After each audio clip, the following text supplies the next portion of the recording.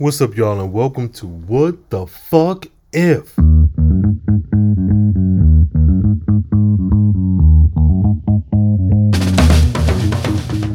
Now, this is the Carefree Black Nerd review over the Marvel and Disney series What If. We're on season 2, episode 2. I am your host, Rain Coleman, the Carefree Black Nerd. Hit me up on Twitter and on TikTok at Carefree Blurred, IG and YouTube at Carefree Black Nerd. All right, y'all. So episode 1, of course, was good. Nebula did her motherfucking thing. She about to do her thing on this train. And then we go to episode 2. Now, episode 2 is the one that I think had either the most or the more upfront scenes from the super trailer for season 2. So I'm not a fan of Peter Quill, and it's not it's not necessarily because of him as an actor, but it's about the character, what he did in Infinity War and all the other stuff. So, but I'm not against him. Like, whatever, they're all cool, fun, funky friends. But as I said before, Guardians of the Galaxy has never been my team, so I'm not really invested. So when I saw the scenes for this episode in the trailer, it did look interesting, and I was curious about how this was going to play out. And watching episode 2, which is What If Peter Quill attacked Earth Mightiest hero. When Ego and a young Peter Quill threatened Earth in 1988, Howard Stark and Peggy Carter form a team. Diving right into it. 1988. The music was there, the fashions was there, though the artwork is what it is and it looks very contemporary, like that doesn't pull you out of it. And I think they did a good job at setting the stage at 88, but I think they could have did a better job. Now, of course, I know there's limited time. You're dealing with animators. I don't know the ins and outs of animation. I don't know, what was maybe sacrificed to give way to the larger story. But with music being such a big part of Guardians and Peter Quill, I think they did a good job, but could have done maybe a little bit more, leaned into a little bit more of the music, even if it was something as simple as someone driving in a car and changing the radio station, so we could have heard 4 or 5 different classic 80s tracks. But that's a minor thing. Now, the setting is in New York and in Missouri, and I don't know, the more I think about it, I'm not certain how I feel about so I know there could have been more, in my opinion, to lend itself to the 80s, because I'll say this.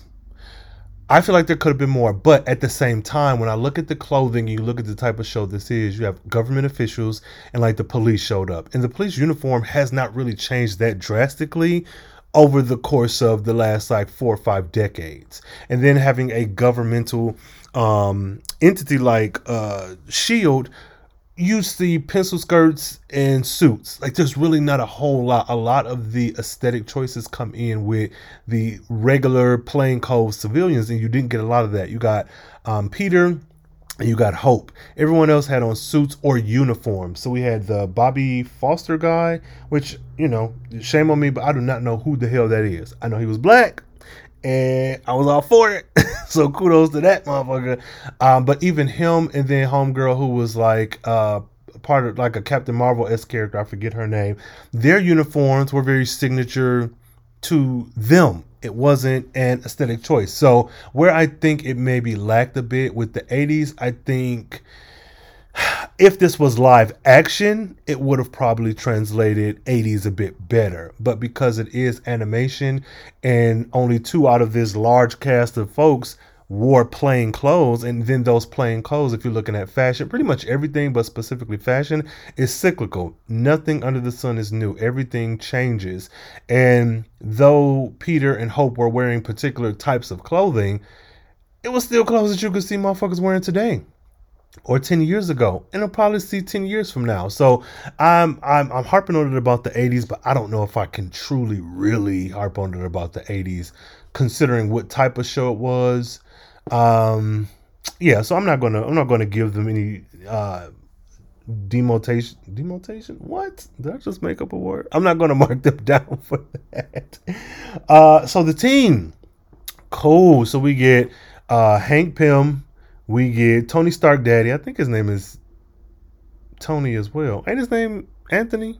Yeah, we got him. We got Peggy Carter. We got T'Chaka, which that was cool. And I wonder who is the voice actor.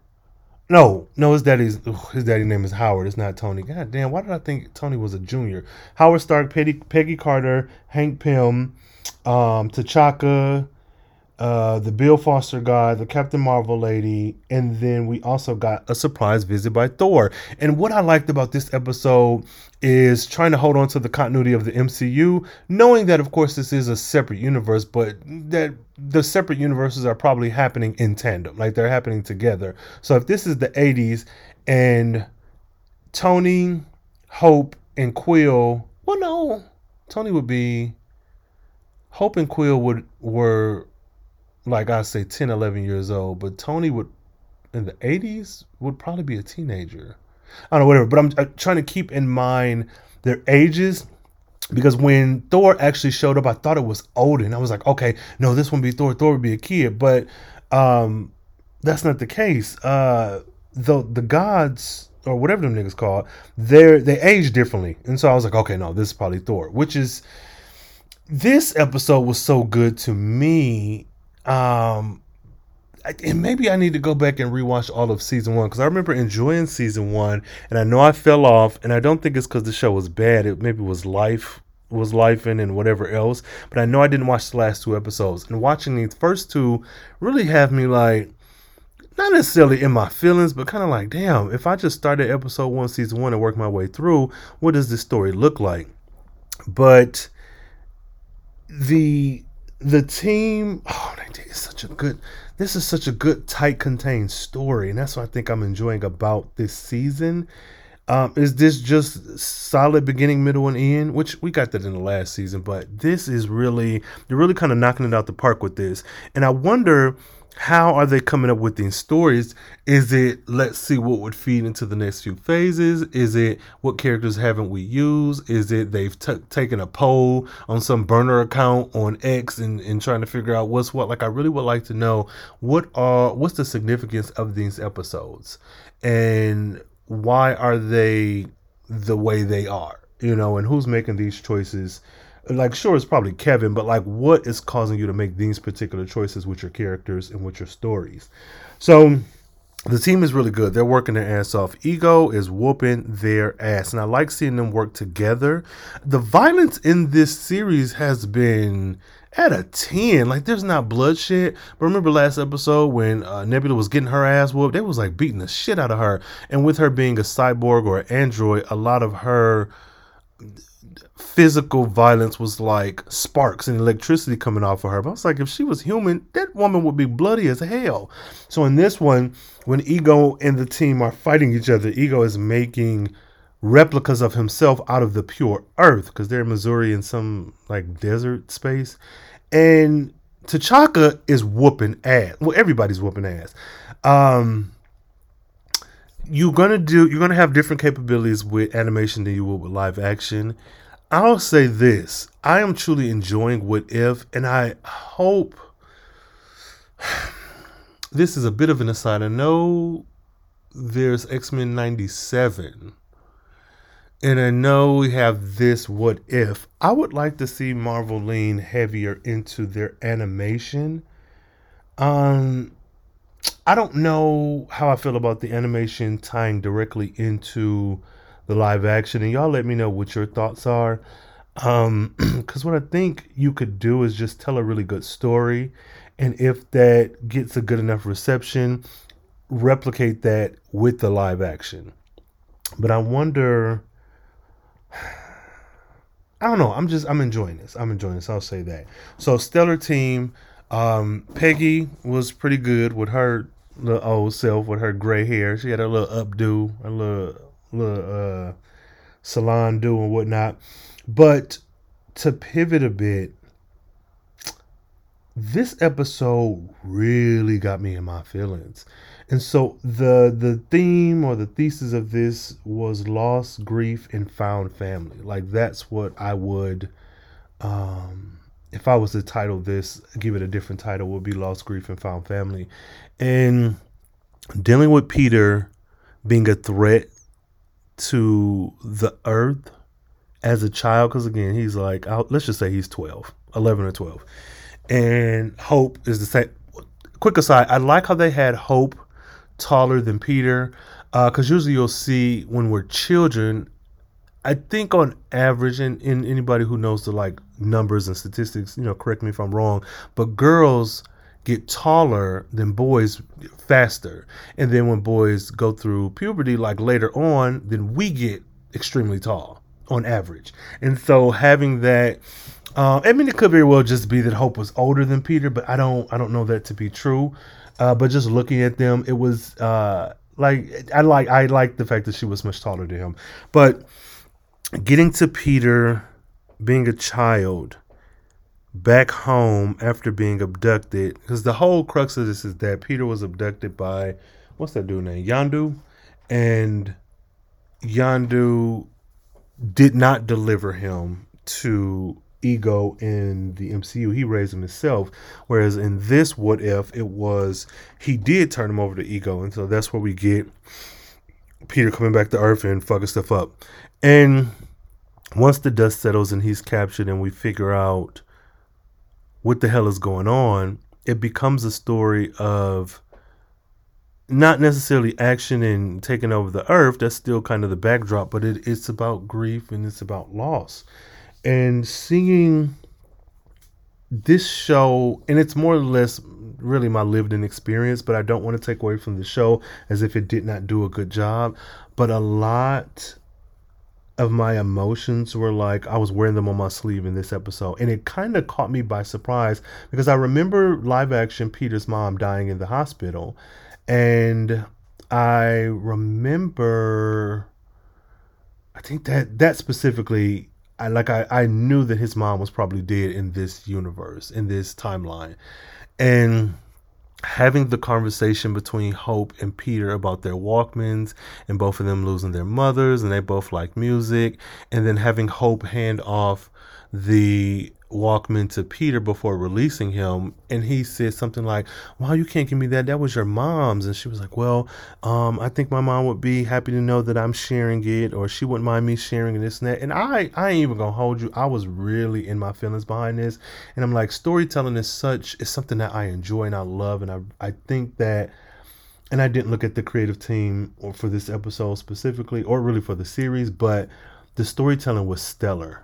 And again, I could just be pulling on my own personal lived-in experience, but even aside from that, I feel like this is a very well-done episode. It's kind of paint by numbers if you think of like a fish out of water, return home, kind of Odyssey, hero's journey type story. But nevertheless, they did an excellent job. And when Peter said he wanted to go back home to Missouri, and Hope, told him about a bus station, and he went home. I don't know what I thought was going to happen. I guess I assumed he would just go back to his childhood home. But having Peter show up at the cemetery where his mom was buried, that, I ain't gonna hold you, that took me down. Like, I was on edge from that moment forward. Now, it still was a really good episode with a lot of action and fighting and whatnot, but that through line of like loss, grief, and found family really stuck with me, where I would love, just like the last episode, to see 3 or 4 more episodes in this specific space. Like, what does it look like if Peter and Hope are raised together? What kind of Avengers do we get with Peter, Hope, Tony, Thor, who is an adult while they're children because he lives so damn long? What does that look like going forward? And then having T'Chaka there would infer that T'Challa is born, because T'Challa and Hope, they're all like in their 40s, right? I think they're they're all about in their 40s, maybe mid 40s, early mid 40s. Like, what does that look like? And I don't know, there were so many moments in this episode that they got me. And I don't know. This was just really good. So this one I think was a good episode, regardless of my emotional dealings, projections, and whatnot. But I think that I can't be completely biased because I have my own lived-in experience. I will say the moment, well, no, let's get into this. There was a moment where Peter, well, Hank opened himself up and he, told the story about Hope's mom, and he connected with Peter and he held on to him. He's like, come on, come with us, be our family. We understand how you feel. And that was beautiful. But then when they went to go fight Ego, Hank, y'all help me out, because again, Ant-Man isn't my cup of tea. I've seen him in the MCU, but I don't know that this is a capability. Hank can shrink himself and ride on top of bugs and all the other stuff, but he also shrank Peter. And I was like, I don't remember this being able to happen without you having a suit. Peter was not wearing one of these damn suits. Of course, I can suspend belief. I can just accept what they give me. But I'm thinking like, if this was just something that could be done in this universe, I would imagine, because it's so different from the MCU, that would be something where they need that suit. That would be something that you would at least address. And they never did. So I'm like, is that going to be a through line in every episode, that there's going to be one thing that is just a little bit off or a little odd? I know in the first episode, it for me anyways, it was Nebula falling off of that long ass fucking drop, and then they're like, oh yeah, she's dead. Nobody could survive that fall. She's a machine. She may be bruised, but she can survive. You might want to go down there. And that was Peter being shrank down was that for me in this episode. I was like, no, this is weird. So they go and confront Ego, and Ego, with his big ego, he got a big ego. Him and Peter go at it, and he's like, yeah, your mom couldn't live. I knew she couldn't live. I was going to keep this planet, whatever. And it's revealed that Ego killed his mama. And I'm just like, nigga, you done killed this boy's mama, and you think he finna give a fuck about going after you? Oh, that's a mama's boy, and you killed him. Absentee father comes back in your life and then murders your fucking mom. Oh, you got to fucking go. Ego with them Farrah Fawcett curls that you ain't even wearing right with your rockhead ass. Fuck you and fuck the ship you rode in on. This is probably the only time that I was Team Peter. This whole episode. I am not a Quill fan, but this, I was like, oh yeah, this boy deserves to end this motherfucker. And so the story ends with everyone back at Hank's house, and they're having this nice little victory dinner. And Thor's like, look, motherfuckers, this is all fine and good, but I gotta go. This motherfucker killed every planet in the 9 realms except for Earth. And so we got to take care of something. And they're like, oh, you forgot we're a team here. And it's like, well, you better suit up, motherfuckers. And then it was a cute episode, and it ended with a button that was great. What I will say is, from the episodes I watched in season 1, I think for me, I was a little frustrated at some of them because they were so good that I wanted them to continue on. With season 2, what I found for me personally is the episodes are very good, and I would love to live in these worlds longer. But I think these first 2 episodes ended well enough that I'm okay with this being the last time we visit those universes. Like before, like the one with T'Challa. In season 1, I know I wanted to see more of that. I think the one with Killmonger and Stark, I wanted to see more of that as well. With Doctor Strange, I don't know if I felt that way. I'd have to go back and watch it and see. But I know with these first 2, it feels like, okay, they ended and they were great, and I would love to see more. But if this is all we got, this was a great beginning, middle, and end. And so I'll say for that alone, I am enjoying these first 2 episodes, and I'm hoping that the rest of the season is this way. Give me something new and different and odd and awkward and kooky and just fun with the characters that we already know and love. So y'all let me know, what did you think about episode 2 with Peter Quill? Like, did you enjoy it? Do you hate him? Do you love him? Did you like T'Chaka? I don't know, how was this episode for you? Was it boring? Did you agree with everything I said, or are you like, nah, motherfucker, you wrong. You wrong. Let me know, man. Until next time, stay carefree, stay nerdy, stay geeky. Hit me up on that Twitter and TikTok at Carefree Blurred, at IG and YouTube at Carefree Black Nerd. Watch some videos, likes, and put some comments. Go and review some of the older episodes I got on this podcast thing. And look forward to the next one, man. And stay carefree, nerdy, and geeky. And if you are ever reunited with your absentee father and he takes you off planet, make sure that when you return, You remember that we ain't the ones who fucked you over. It was that motherfucker. So you take care of him.